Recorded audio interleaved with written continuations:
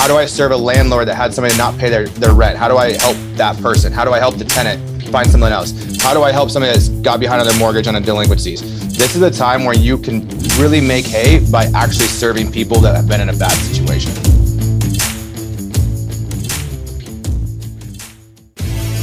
So the question is this: how do most agents find the secrets to succeed in today's competitive real estate market, especially when the top agents are keeping those secrets to themselves? That's the question, and this podcast will give you the answer. Hi, I'm Aaron Amuchastegui, and welcome to Real Estate Rockstars.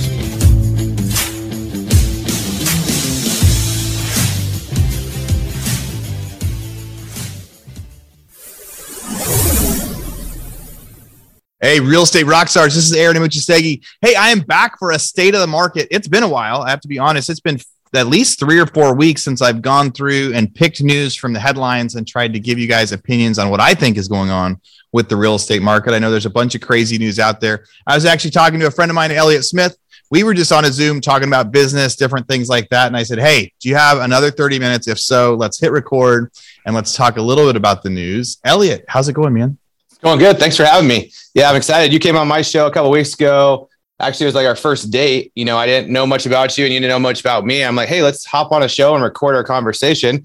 And then we got to know each other, go abundance. And now here we are talking business stuff. And thanks for having me on. Talking again. Yeah. That's always the best. That's while we were talking, while we were chatting, I was like, why don't we just hit record? Like, well, let's do this. Let's keep having these conversations about what we think is going on, but let's share it with everybody else. So Elliot's podcast is the Real Deals podcast. He interviewed me over there. We had a lot of fun and it was a good time to have Elliot on back over here. Elliot, what do you guys talk about on your podcast? Mine's more real estate investing mindset and just really kind of following along my journey of what I have going on. So I mix it up with getting interviews in there with guys like yourself, Brandon Turner, names in the real estate industry, but then I'll do solo shows as well. And I'll talk about, our investing career. We own 66 units doors right now. We're buying a 32 unit. We're building another 35 units. I'm doing some development and just learning how to grow and finding people to talk to on how to get better and then implementing and talking about it. Yeah. It's all good stuff we talk about. And we can learn so much from podcasts and then being able to share experience, and people love the experience. It's so much fun. You used to have to pay so much money to get educated in the real estate space. And when I started buying foreclosures, there was nobody else doing it. There were 3 other guys on the courthouse steps and they were not going to tell us how to do it. They wanted to shoo us out of there. We had hundreds of houses selling. There was only 3 bidders. We had to teach ourselves. And luckily it worked out and, worked out for me and for us and for partners. So, before we get into the real estate news, the reality is there's a whole bunch of crazy news going on in the world this week, and it's not much fun to talk about. So I don't want to get sad news. Yeah, sad news. I'm not going to get politically charged today, but I need to at least mention that, because sometimes when I reach out to people the last few days and I've been like, hey, do you want to hang out? Do you want to go golfing? You want to talk about this? I've had a few replies back from people that are like, haven't you seen what's happening in the news? And I want to give it the respect it deserves and say there's plenty of news happening out there that is harsh, that is crazy, that's sad, that depending on your political opinion, there's a lot of blame and anger to be pushed around. And I want to just acknowledge the fact that, man, the stuff that's going on across the world in Afghanistan is saddening. There's so much of that stuff going on, but I'm not going to try to tell you how I think that's going to impact the real estate market. Elliot, you want to add anything to that? You have any thoughts about that? Yeah, I think you nailed it spot on, and not even from a political perspective. I think it's sad. I think there's a lot of sadness in the state of where our country has gone over the last, let's say, even 4 years with Trump and how it's gotten separated in a lot of ways. The one thing that I've always believed in America is when tragedy or bad things happen, Americans rally together. Like if you look at World War II, look at you look at 9/11, you look at all these different big things. Americans are really good at rallying together and coming around with each other and finding common ground. And it's so hard to do that right now. And I just wish we could find common ground on the sense that we probably shouldn't have been in Afghanistan for 20 years. Most people agree on that. But the way we pulled out was really poor. And 13 people lost their lives. And we have people stuck in Afghanistan. And we should we should never leave anybody behind. And so it's, and I know that there's so many things going behind the scenes that we probably just aren't privy to. And it's easy to blame Trump or Biden and say, you're terrible, but there's so many guys and layers behind them. It's just unfortunate. But at the end of the day, 13 service people died for us for a cause that, it seems like at this point might be at a waste because it just got taken over. So it's very sad. And we lowered our house flag to half mast, and, this is the time. Americans are very good about coming together in strategy. So yeah, that's the best, most hopeful thing we can try to come up with is that it takes crazy things for us to pay attention. Yeah. It's crazy. I mean, at least for me, I can speak for myself. Like I try not to watch news that's non-real estate related. Now, I also know that it's important to watch some of that because it all impacts stuff, right? Inflation is impacting what's going on. The price of gas is going to impact home prices. And over the last year, we've talked all about COVID and people working remotely and how that is affecting the types of houses people want to live in and everything else. So yeah, and Hurricane Ida, that affects, that was another thing we didn't mention. That was terrible. They knew it was going to be bad when it came in, and luckily it looks like they did a really good job after Katrina rebuilding the levees and those things held. The power grid didn't hold, but that's going to be a lot of devastation for a lot of people. And so, but how does that affect? Because what is it? I think 80% of our refineries, and it comes through the Gulf, right through there. And so they shut down 91% of the oil production in the Gulf basically got shut down. So how is that going to resonate with gas prices that are already going through the roof? Yeah, that's crazy. And that will impact for years to come, like what we saw with Katrina. There's some property and real estate that kind of never came back afterward. There's a lot of places it's opportunity to rebuild. One of these first articles that I was going to share, if you guys are watching this on YouTube, you'll see, you get to see it on our YouTube page. If not, you get to hear it. And as we get to talk through it here, but this first article that just came up from the Wall Street Journal, and it talks about how mixing hurricanes with low rates impacts insurers. So reinsurers may be limited in how much they can use pricing to protect themselves from losses. It says Hurricane Ida is certainly to be a big insurance event.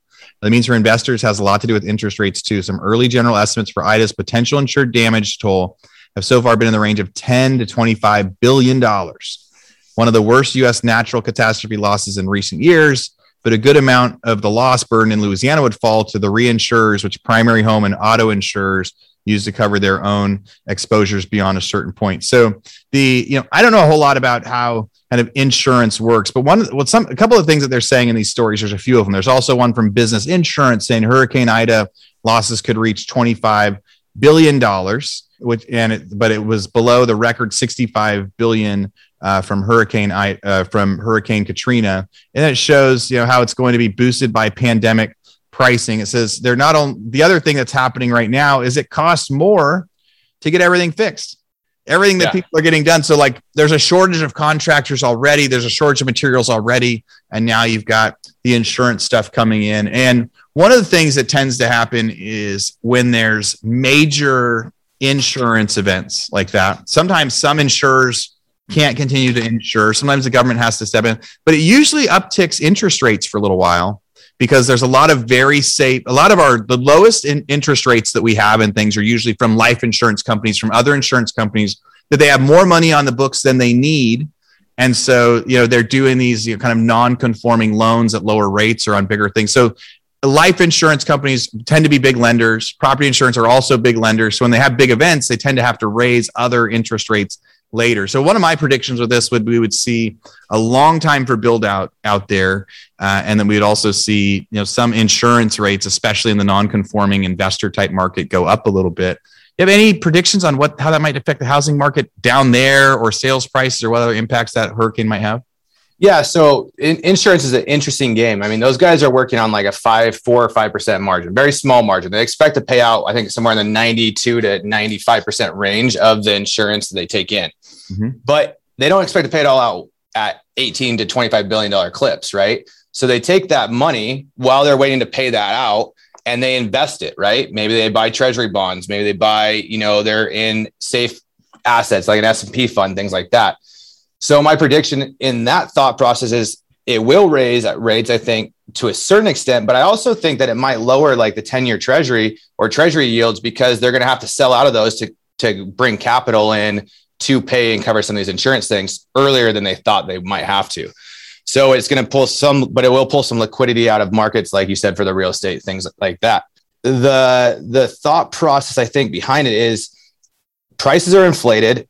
They can't get materials. Lumber prices have been coming down in our area. I don't know about you.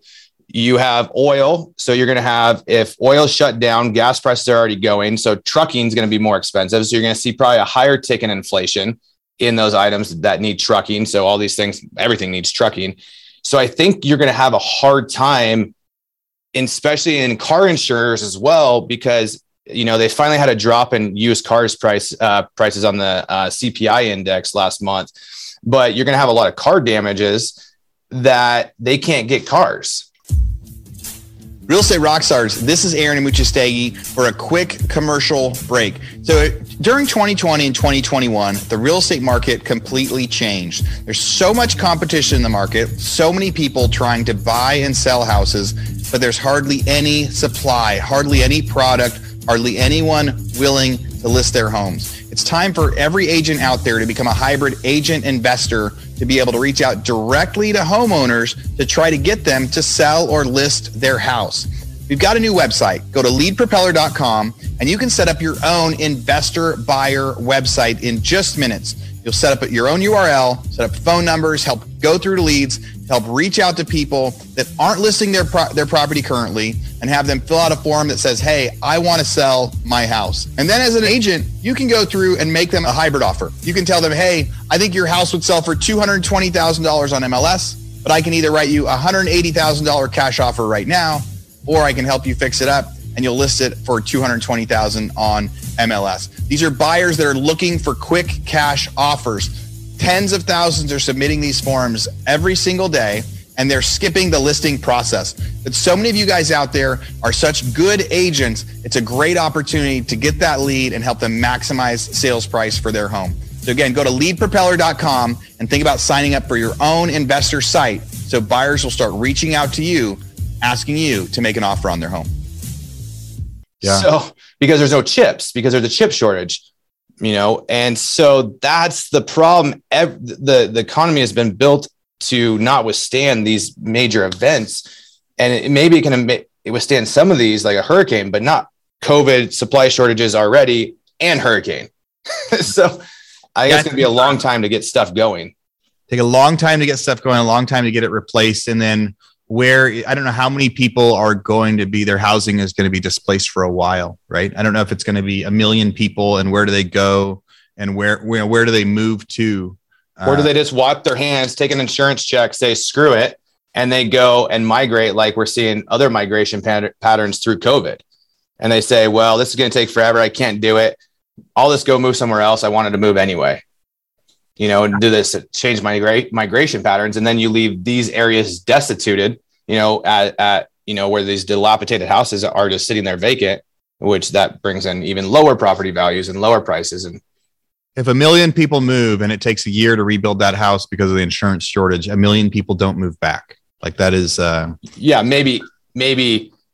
maybe a couple 100,000 maybe move back if they can work remote, but most of those people that probably can't, and those are more blue collar areas. If it's, I have to take a guess. So it's so crazy thinking about it going from the sadness of what's going on across the world to also, major kind of issue going on out there between Louisiana and Mississippi. We have an apartment complex in Mississippi, and we'd send somebody out right away to go video to see what's going on with the flooding right now. The other thing that happens is it becomes tougher to build in those areas later because the cities change all their building laws. So one of our apartment complexes that we're remodeling, we're having to raise the floor up a couple feet, and it turns a $100,000 remodel into $1 million remodel, and it kind of changes everything forever. So we will watch how that plays out. Hopefully as many people as possible find housing soon, and and power going out. We lost power in Texas for 4 or 5 days this last year during the craziness. And man, that was something else. That people were literally feeling like it was the end of the world, and and it was freezing and we didn't have power out here. I don't know how much worse that would be if there'd also be, kind of water everywhere and everything else that we were dealing with. So let's jump into kind of some other kind of real estate news stuff. So one of the things I was posting on my Instagram this week was, hey, we're seeing a slight uptick in months of inventory. Now, looking at Austin, Texas in particular, months of inventory was going down. And now over the last month or two, we've seen it going back. So months of inventory means how many houses sold in the last month compared to how many houses on the market. The funny thing about that news is it's the biggest spike we've seen, percentage wise in months of inventory in years.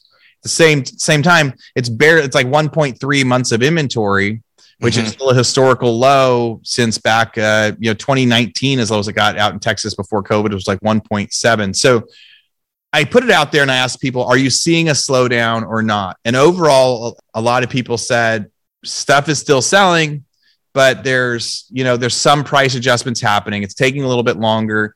It kind of feels like 4 months ago, any house you put on the market would sell no matter what, no matter what price, no matter what the house would sell. And now they're saying, hey, it is slowing down a little bit. What are you seeing up in the Washington market with that right now? Yeah, if I can share my screen real quick. Yeah, let me. I need to change your status on here. I'm not ready for somebody to be so. I'm going to make you a co-host, man. Oh man, it's like the big shoes to fill, right? Big shoes to fill. Now, Elliott Smith, host of the podcast. Here we go. Yeah. So Redfin has really good housing data. So if people are looking to find data there, this is going to be through July. They come out with their data for August, probably mid-September. But I think you're spot on. What I'm looking at right away, honestly, is month supply. Month supply is still super low. And I'm going to throw out the 2020 stuff in here in the center, but look at January 2019. Now, Black is a small county by us because they don't have my hometown. But let's say King County, 2 months of supply in February 2019. Let's go a year ago. 2 years ago, 1.7 months supply. Clark County, 2.1, 1.3 Spokane County. We in July, we're 0.6, 0.6, 0.7, really low, but we're up from 0.6. So we're up a little bit. But where I think the trailing indicator is very much the sale to list metric. So what you see right here is these lines have gone straight up. Right? Sales to list. If you're not listening. So in January 2021, average sale to list percentage was 101% in January 2021.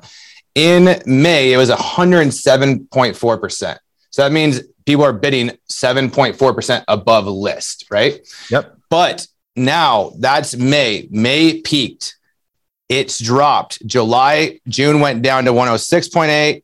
July went to 105.7. So still higher than January. But what that's telling me is buyers are getting fatigued and they are pushing back. Sellers are like, we need to get more than our house neighbor down the street. So we are pushing back. However, yes, for a snapshot there, but let's go back and look at in 2019.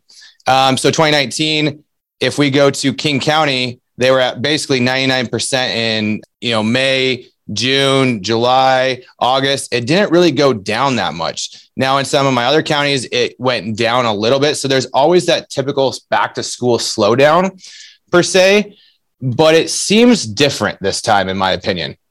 Yes, you're going to see that typical slowdown right now, getting down for the holidays. You'll pick back up. Normally we see it pick back up September, October, then holidays start slowing down, sales start going down, and then picks back up in February. But it just seems like we need inventory though. So I don't see there being any issue because we still need the inventory because there's just no inventory on the market. I mean, a healthy market is, well, they say 6 months, but I think a healthy market is maybe 3 to 4 months. Is still a seller's market, but still has some time to buy a property without fighting. It takes you a couple months to get a house sold. Like that's probably feels pretty normal. That's pretty good. If you could sell your house within 2 months, real estate's supposed to be fairly liquid. Liquid means you can get the cash in a week. Right now, real estate's kind of turned into like liquid instead of supposed to be fairly liquid, where if you need the cash, you can get it within a couple months. You got an emergency, you can get it within a couple months.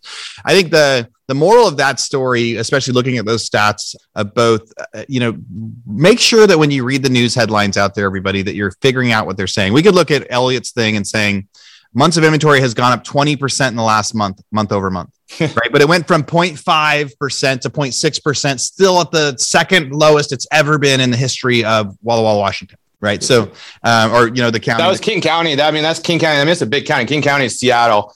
That one I pulled. This is Washington State. So King County is huge, right? Then Clark County. And yeah. So that's the important thing is the headlines are crazy. I watched a video this morning on YouTube when I was taking a shower. There's a YouTube from CNBC came up and they pulled a headline. It was very interesting because it says, where is it? The U.S. housing market is the U.S. housing in another housing bubble. And so the conversation goes in, things are slowing. Things are, this is happening. Yeah, slowing, but to what metric? Let's look at the last 50 years of house sales. What metric is slowing? I mean, you still can't buy a house. You're still bidding at 105% above list price. Maybe it's not 107%, but we've never seen this. Real Estate Rockstars. This is a commercial break from our podcast sponsor, Housefolios. We're in real estate to find the next big deal, right? We want to find the deal, make money, and then turn around and do it all over again. It can be frustrating having to search through thousands of properties trying to find that Goldilocks property that is just right for your investment goals. That's why we're here to tell you about Housefolios. Housefolios is a management software for single-family home investors that makes it simple to find good deals, get financing, and manage your property portfolios all from one platform. They're an all-in-one app that lets you easily search for properties, both listed and unlisted, analyze numbers based on your specific assumptions, and provide resources to get you through underwriting and closing. And this is the feature we like most. You can track your numbers at multiple levels. Want to see the returns on the specific property in seconds? Check. How about an entire portfolio of properties you're looking to buy? Check. And then being able to present these properties to investors to become the go-to real estate agent for their investment needs? How awesome is that? Managing your investment properties has never been easier. The best part, it's affordable. Plans start at just $29 a month, $29 to unlock the tools to manage your entire investing cycle, all in one place. Check it out at housefolios.com. And if that's not enough, Housefolios is giving our listeners a special rate on an entire year of Housefolios, just $99. So instead of $29 a month, $99 for the year, head on over to housefolios.com/RE Rockstars to sign up. Again, head over to housefolios.com/RE Rockstars to get an entire year of Housefolios for only $99. Yeah. If we're going to summarize a bunch of the news on here, so many of the articles this week, it feels like, at least up until a few days ago, people were looking for bad news to push out there, and everyone wants to say the housing market's about to crash. We've got, and I'm going to read these headlines as how scary they are. When we go into the stats, they are not as scary as the headlines make out. And then we'll give some kind of our own predictions at the end. It says Toll Brothers misses on orders as luxury home sales falter. Home sales falter, it says. That's a headline. We've got mortgage delinquencies sink to pandemic low as U.S. jobs return. All right, that's good news, saying less people are behind on their mortgage. We'll get into that one. Home builders in the U.S. ease up on price hikes as buyers push back. Buyers saying they're not going to keep paying the higher prices. Landlords from Florida to California are jacking up rents at record speeds. We've got some info about that. Rents are going up like crazy right now. So even though there might be slowed down, if we can even call it that, in some of our sales, it says a tsunami of deferred debt is about to hit homeowners no longer protected by a foreclosure moratorium. So that was one headline at the same time but a lot less people are in default because they just started, paying their stuff. This was my favorite headline: housing market black swan bubbling. So oh my gosh, what's going to be happening? And then forbearance volume begins to plateau. So a lot of different headlines in there. This first headline I want to talk about a little bit. So Toll Brothers is the luxury home builder. They've been the luxury home builder. I remember back in 2005, actually writing a report on, Toll Brothers is very confident about the housing market right now as it's going to keep going, but what are we going to do if they're wrong, right? Because back in 2005, 2006, people started to talk about a housing bubble too. Nobody actually saw it or really felt it or acted on it for another 18 months from the first time those articles were. But it said their home sales falter. Here's what I wanted to say when you're reading the actual headline. It says they had 3,154 orders over the 3-month period, 11% higher than the year before. But it said they missed what analysts thought they were going to sell 3,217 houses, and they sold 3,154. So 80 something sales less. But the headline says luxury home sales falter. Elliot, any comments, any funny things on new home? To me, that's kind of a funny stat because being 3% off, sales are 3% less than analysts thought they were, does not seem like falter to me. It seems like they're still selling luxury homes. Yeah. The problem, in my opinion, is you can make stats turn any way you want, right? Look at politics. One guy can say the exact same thing, but tell the stat a different way and turn it into a negative or a positive, right? These guys, they're dealing with supply chain issues. They're dealing with permitting issues in cities. Regulation is making it harder to do this. How prices have gone so much up, even in the lumber. I mean, at one point this year, OSB, which is sheet of plywood, basically, that you need a lot of to build a house, was costing like $68 a sheet, up from like $6. It's now back down to, my builder said it's back down in the high 20s. I heard it's actually going lower. But these guys probably stopped building some of the things or had issues getting some of these products. So if I sold 3,100 homes, I'm still feeling pretty dang good about myself, right? And what markets, it doesn't take into consideration what markets are they in. Okay, Toll Brothers, are they in a market that had a bunch of job losses, or did they just couldn't get through permitting or whatever? And then I've also heard with a lot of these builders is they're not actually signing contracts. They're only signing reserve agreements for people because they can't price the home correctly because costs are going so much. So they keep having to raise the prices on these homes. And so instead of just doing a purchase and sale agreement, they're just saying, hey, we'll let you reserve it, but the price will be what it's going to be when we're all said and done. So that's the problem. And I think we're getting out into, especially with the Toll Brothers, they're probably pushing it past a certain affordability level. I mean, you just can't have an economy the way we have it with a lot of low income workers that haven't got a job back. And then people that are doing really well, like there's going to be a lot of people that still can't afford when the median home price has gone up 23% nationwide in the last 12 months. I mean, it's up to $342,000. That's a decent sized mortgage payment. When you talk about the reservation thing, I could see that takes the benefit out of buying a new home, right? Not necessarily the benefit, but if they're going to price it later, of course, less people are going to sign the contract, because if I want to get a new home under contract right now, knowing that the market might go up 6 months from now. I bought a lot of new homes recently, a lot of new construction lately, because the day we close, it's worth more than the day we sign the contract. Like that's awesome. That's what everybody wants to see. But now if to get in contract, they're actually saying we might raise the price later on you. That is a different deal. I could see that alone being a reason some of them decide to do that. That's not a fun way to do business. Next article says, this was from Prashant Gopal, Bloomberg, one of the real estate guys that covers out there. And I've spoken to him a few times when he's trying to, look at kind of foreclosure records and try to produce some predictions on that. His article says, mortgage delinquencies sink to pandemic low as U.S. jobs return. So this is, I think, a good news and contradicts. So that was on August 19th. On earlier that month, the Washington Post says a tsunami of deferred debt is about to hit homeowners no longer protected by a foreclosure moratorium. Now, that's true. Now, foreclosures are getting turned back on. Banks are not releasing them fast enough yet. We haven't seen a windfall of foreclosures yet, but they are saying now you're allowed to do foreclosures on the ones that you haven't. But the other article says, adjusted delinquency rates dropped to 5.4% of all loans, down. So earlier in the year, 8% of all loans were delinquent. Right now, it's 5.5%. That's not that bad. And if we were also going to see another stat, I would guess of the 5.5% of people that are delinquent, 90% of them have equity. So if they decide to sell their house, we 90%. Probably 100. I mean, if the market went up in the last year, 23 on nationwide, 23.5%. Yeah. Most people, I mean, you're seeing places in the country where it's been a linear market, right? Midwest prices normally didn't change that much. They're seeing increases. I mean, it's like most people are going to be okay, I think, in the end of the day. Now, if they pull their head out of the sand, that's the problem. Like, do they pull their head out of the sand to actually deal with the foreclosure and sell it before?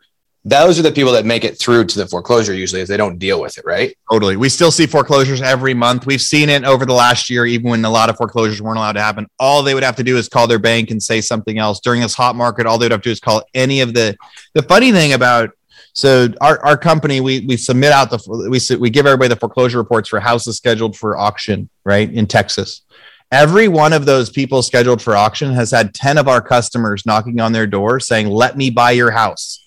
Let me help you, right? Let's make a deal. Let's work together. So they've had ample time and ability to be able to sell it, make a deal before auction. And they're choosing not, and a lot of that is kind of the denial of, I don't think it's going to happen. So of the 5.5% that are there, anyone that are strategically in default, I think they are going to go ahead and get to sell their house ahead of time, or they're going to catch up, or they're going to do a refinance because they have equity in the home now. I think we're still going to have foreclosures, but during a healthy market, February of 2020, there's 6,000 houses posted for foreclosure in Texas and 2,000 sold. Like, that's normal, right? And over the last year, we've only seen 1,500 a month and maybe a few hundred selling. So that's a big backlog and a change. So that part of the market, I think that's overall good news. I think I'm not afraid of the one that says foreclosure moratorium expiring. We're going to have a windfall of foreclosures. We're not going to see a windfall of foreclosures, but there is an opportunity for agents out there to go find people right now. So like if I'm an agent in a city and I'm trying to find deals, I'm going to be buying foreclosure lists from places that get it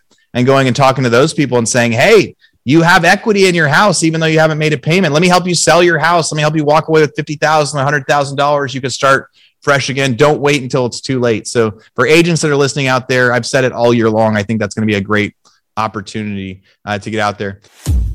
Real Estate Rockstars, this is a commercial break from our biggest podcast sponsor we have right now, RentRedi. It can be fun getting a new real estate deal, but it can be tough managing your properties after the fact, especially if you're long distance investing or trying to manage multiple properties by yourself. That's why we're here to tell you about RentRedi. RentRedi is a property management software that not only makes it easier to manage all your real estate deals from one platform, but they also have the best customer service support in the biz. They're an all-in-one app that lets you easily manage properties, collect rent, list units, screen tenants, sign leases, all from your phone or computer. Imagine all of your real estate doors right in your pocket. How awesome is that?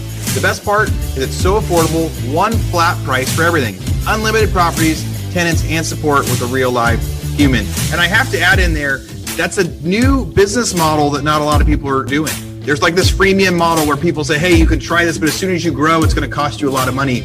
Or they kind of punish you when you get too many emails on your list or too many They aren't going to punish you when you grow. They're not going to charge you more when you get 10, 20, 30 rentals. They're going to charge you the same when you have 2 or 3 as they will when you have 50 or 60. So you have a nice fixed cost, all software, all in one place. Check it out, RentRedi, RentRedi.com. And if that's not enough, RentRedi is giving our listeners a special code you can use to get a whole year of RentRedi for just $54. Use code ROCKSTAR50. That's Rockstar50, and sign up for RentRedi's annual plan at RentRedi.com. Again, RentRedi.com with code Rockstar50 to get RentRedi for only $54.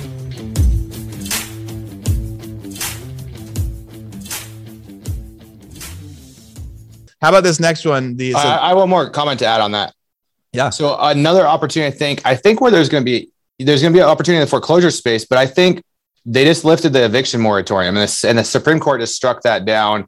The Congress tried to kick the can. The Supreme Court said, hey, you need to make a decision. We'll let it go this time or whatever for CDC, but you guys need to pass a law through Congress. So the Biden administration didn't do anything. They threw out a last minute ditch effort with the CDC, hoping they would buy 2 months. But the Supreme Court ruled earlier, said, no, you guys were supposed to do something, went away. There's going to be a lot more frustrated landlords that have not been getting paid rent. There was $45 billion allocated to have rental assistance. Less than 10% of that money has gone out. And so the states are screwing this up royally, and landlords are tired of not having gotten their rent for the last 12, 18 months. Yeah. So I think there is going to be a lot of frustration in those situations. And so I think what this really says is the opportunity in the next 12 to 24 months is how can you be a servant to people that have had some bad things happen? How do you go with a servant heart? How do I serve a landlord that had somebody not pay their rent? How do I help that person? How do I help the tenant find something else? How do I help somebody that's got behind on their mortgage on a delinquencies? This is a time where you can really make hay by actually serving people that have been in a bad situation. Yeah, I think that's totally true. There's a lot of people to be able to serve through this. That whole, the whole landlord funding has been so interesting because as a landlord, we got a ton of government help from people that wanted to fill out the forms, but so many of them wouldn't fill out. We would stop by their house and say, here, if you apply for this, we're going to get free rent. You're going to get your rent paid for all those 6 months. And I was amazed by how many people like, I'm not filling that out. I'm not signing that. And then once so Texas had turned evictions back on a little bit sooner than the rest of the rest of the US. So they turned evictions back on essentially a few months ago. They said that doesn't work anymore. We can go ahead and file the evictions. So we started filing the evictions, and then everybody's like, okay, now I'll sign the paperwork. So that was frustrating as a landlord to know that they had the money available, but the resident that was living there still was in control of signing it or not. And the landlord couldn't actually say, this person hasn't paid me in 9 months. Can you please pay me? It was the person in the house still had to fill out the form. And nobody wanted, not nobody, but half, more than 3/4 of the people that were behind, nobody wanted to go through the effort of spending the 20-30 minutes to fill out paperwork for the financial assistance until it was that or eviction. It was kind of like, they're like, well, nothing you can do, so I don't have to fill it out. I was surprised by that. And I think and to get that out, the key of turning evictions back on is now people will fill out the forms. Now they'll get that assistance, and it's going to change. The other extreme to that are this article from the 18th. We were talking about this before we turned on the recording. Landlords from Florida to California. So Florida to California, they're just saying anywhere across the U.S. Landlords across the U.S. are jacking up rents at record speeds. Soaring prices, competition, desperation, the dramatic conditions for U.S. home buyers during the past year and now spilling in to the renter market. Some renters are forced to check into hotels while they hunt after losing out on houses too many times. Any desirable rental is going within hours, just like the desirable sales. A realtor in Tampa, one woman passed on a place that was beat up with water damage. Somebody else decided to rent it afterwards. So it is a really high thing. I'm going to share my screen on, and I've shared a few examples on social media over just the past few weeks where we've had renters where every year we look at what the current rent price is. And we've had rent increases from 25 to 30%. We had one today that was raised from $800 to $1,200, but their rent had been the same for 4 or 5 years. And now it's going up. Some people are like, that's such a big change. It's still below market, right? So the REITs and the renters are saying yes to going from $800 to $1,200 is if they were going to go find a place somewhere else, they'd probably be paying $1,300. So rents are going up. I've never seen it like this. I've been deep into investing since 2015, never seen it like this. So the chart on Bloomberg that we're looking at is it says costs for new leases skyrocket as apartment hunting gets competitive. And it talked about kind of changes from month over month. And usually, like these charts are saying, usually in like May and June, the rents increase 4 and 5%. And then, in December, January, they go back down. And then in 2020, beginning of 2020, it's showing rents went down. So they were like below on an annual average, middle of 2020, September 2020. Rents would be down 1.5% from the year prior. And then now 2021 hits. On average in May, leases increased 10% year over year. In June, this is nationally, 13.9% year over year. In July, 17% year over year is the average rental increase. So now I'm thinking, so as I see, my crazy examples are those 20 and 30% ones. That's in line with the national average. So on average, anybody that renewed their lease in July was 17% more. So agents, as you're talking to your investors out there and you're looking at, are they going to buy an investment right now based on today's rent? That's like, hey, this house has a renter in it for $1,200 and you can buy the house for 140. Maybe it's not worth it this month, but if in 2 months rent's changing, most residents right now are underpaying by a long shot. What have you seen with rent prices? Oh, 100%. I've seen the exact same thing. So I was actually just pulling up a spreadsheet of this multifamily property that we're underwriting. And it's amazing because the rent is so off that like it might have been really good rent 6 months ago, but now it's so off in so many different ways. I think I just saw an article that rent has gone up this year alone, 9.2% nationwide. Okay. There's going to be a lot. Goes back to there's also markets that are migration. There's a migration pattern happening a lot with the work from home revolution. So people are moving to other markets. Yep. I saw that Boise's at like 35 or 40% rent increase. Spokane area is 25%. We're in the 20s in our market. So we are looking at a rental that a year ago probably wouldn't have been considered under market rent, but we are underwriting this to rents currently on average are for the 32 units is $26,695. So $834 average. We're underwriting this on a conservative basis to raise those rents to 1,048 as soon as we buy it, because they're all month to month. So right there alone, that gives us an extra $6,000 a month, pure net operating income, which net operating income is basically the money you make at the end of the day on a building, how you value these. So another good opportunity for you to serve like your investor clients is looking at properties and understanding, like, if, especially in the commercial side, if properties are trading off cap rates and net operating income, understanding the rental market really, really well. So you can say, okay, the NOI is 26,000, let's say, a month, but I know those rents are 20% below market value. I can see an immediate, who cares if I pay a 4 cap on this building right now, because I can immediately change that to a 6 cap as soon as we raise rents in 12 months. Yeah, it is a fascinating thing. I think as agents right now, where it is tough to find deals, especially if you're representing investors. I think some of the low hanging fruit, or the ones that you wouldn't expect right now, are the ones that are getting marketed at low cap rates of 4% and 5%, right? And investors saying that's not good enough for me. But if you actually, get into the due diligence on that, you can start to look at, I would tell you guys, if you're going to buy something, or you're an agent representing an investor, get a hold of those rent rolls. That's the most important thing, is what are they currently charging for rent, and when is the lease actually starting over? And then you can quickly look at what are market rents today in those areas. And if you've got more than half of your properties, if you're buying a pool of 10 houses, or even if you're just buying one, it's so easy to track on one. When's this rent removing? Okay, 2 months from now, the rent is going from $1,100 to $1,400. That house is now worth $140 when it might have been worth $120 previously. So really cool opportunities out there. It takes a little bit of extra work, but in tight markets, that's what it's all about. And I'll give a great example. So on this same deal we talked about, so if I turn that property from, I have the 26,695 and I go to 33,550, and I'm buying it, that deal. So my net cash flow in year one, my NOI goes to $145,000. That's my net cash flow. My NOI, where's my NOI on here? Growth rates. So I just built a new spreadsheet last night. So basically, okay, my NOI is 160 in year 0 right now, 160,000 a year. And I'm basically buying it at a 4.62 cap, right? That's a terrible deal most of the time. It's a bad deal for sure. Bad deal. However, all month to month rents, I can increase that very easily from that 160 to 271. And that deal in year one, when I get that thing turned over, is now a 7.8 cap. Yeah.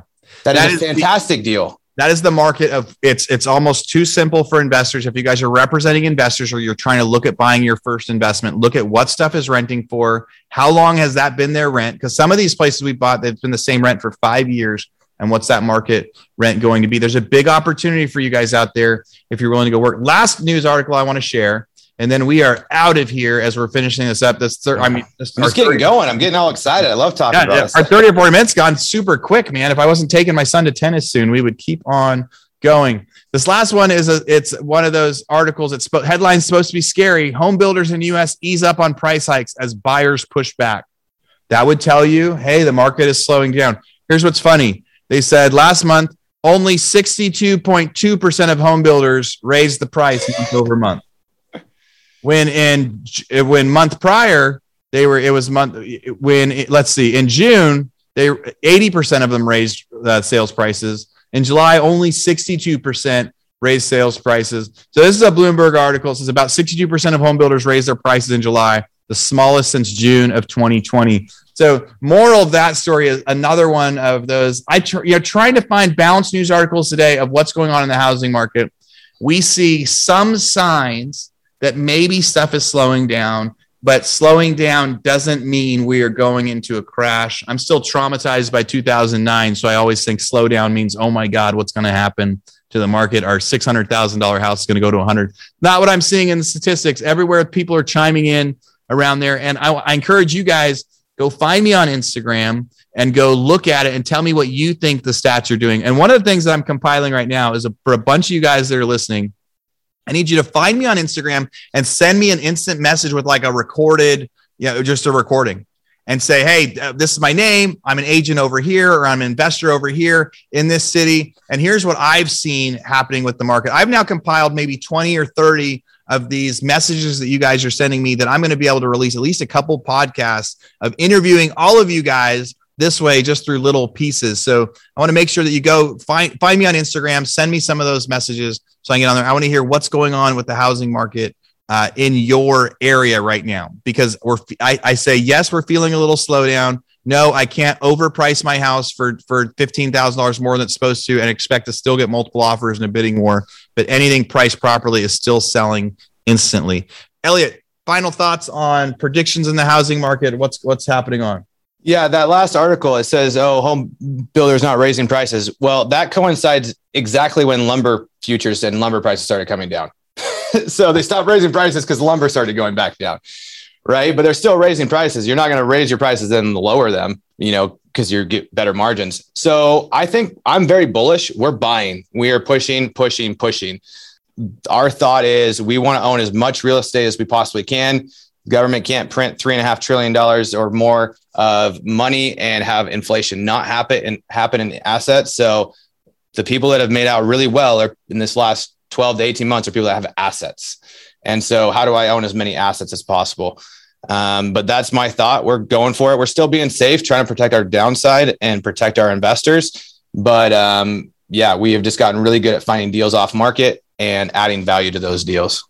Yeah, I'm very bullish too. I've been repeating it over and over again. It's a great time to invest, not a great time to speculate. So that would be, instead of assuming, you can buy it for this and prices will go up next month. That's not necessarily what I want to be doing. But investing would be finding something that the current rent is underpriced, that you can buy it, and by next month you can add that value.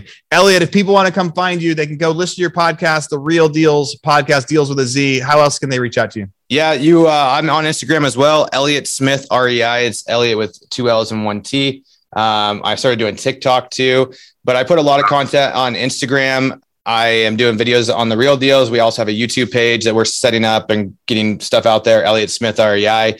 Give me a follow though. I do a lot of questionnaires and I do a lot of free one-on-one and 1 hour trainings for people. If they answer some of the questionnaires, give feedback, even on this, if you reach out and say, you heard me on this podcast, I'll pick 2 people and do an hour call with you. And I'm not trying to sell you anything.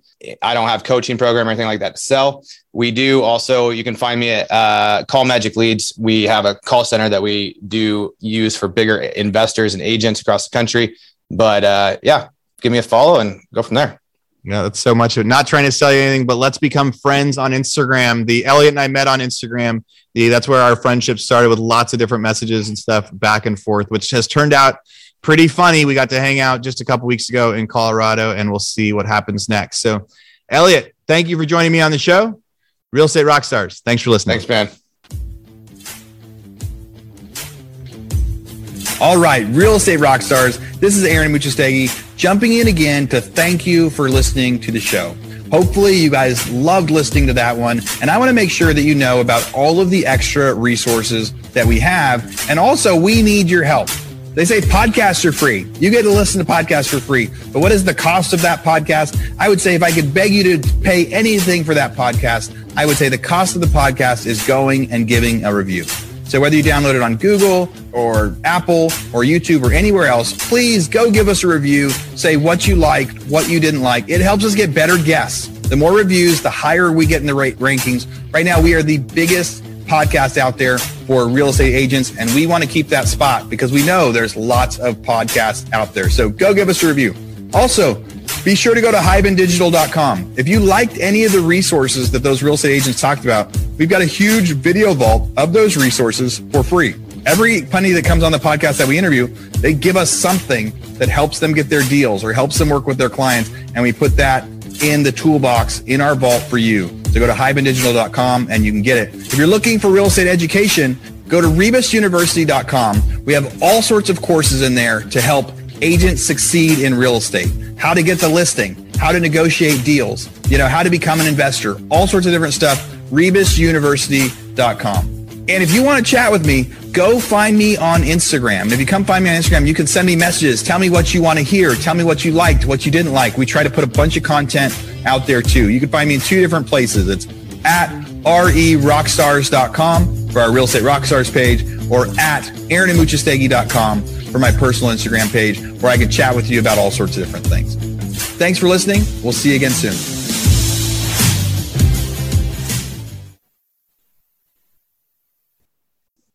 This podcast is a part of the C-Suite Radio Network. For more top business podcasts, visit c-suiteradio.com.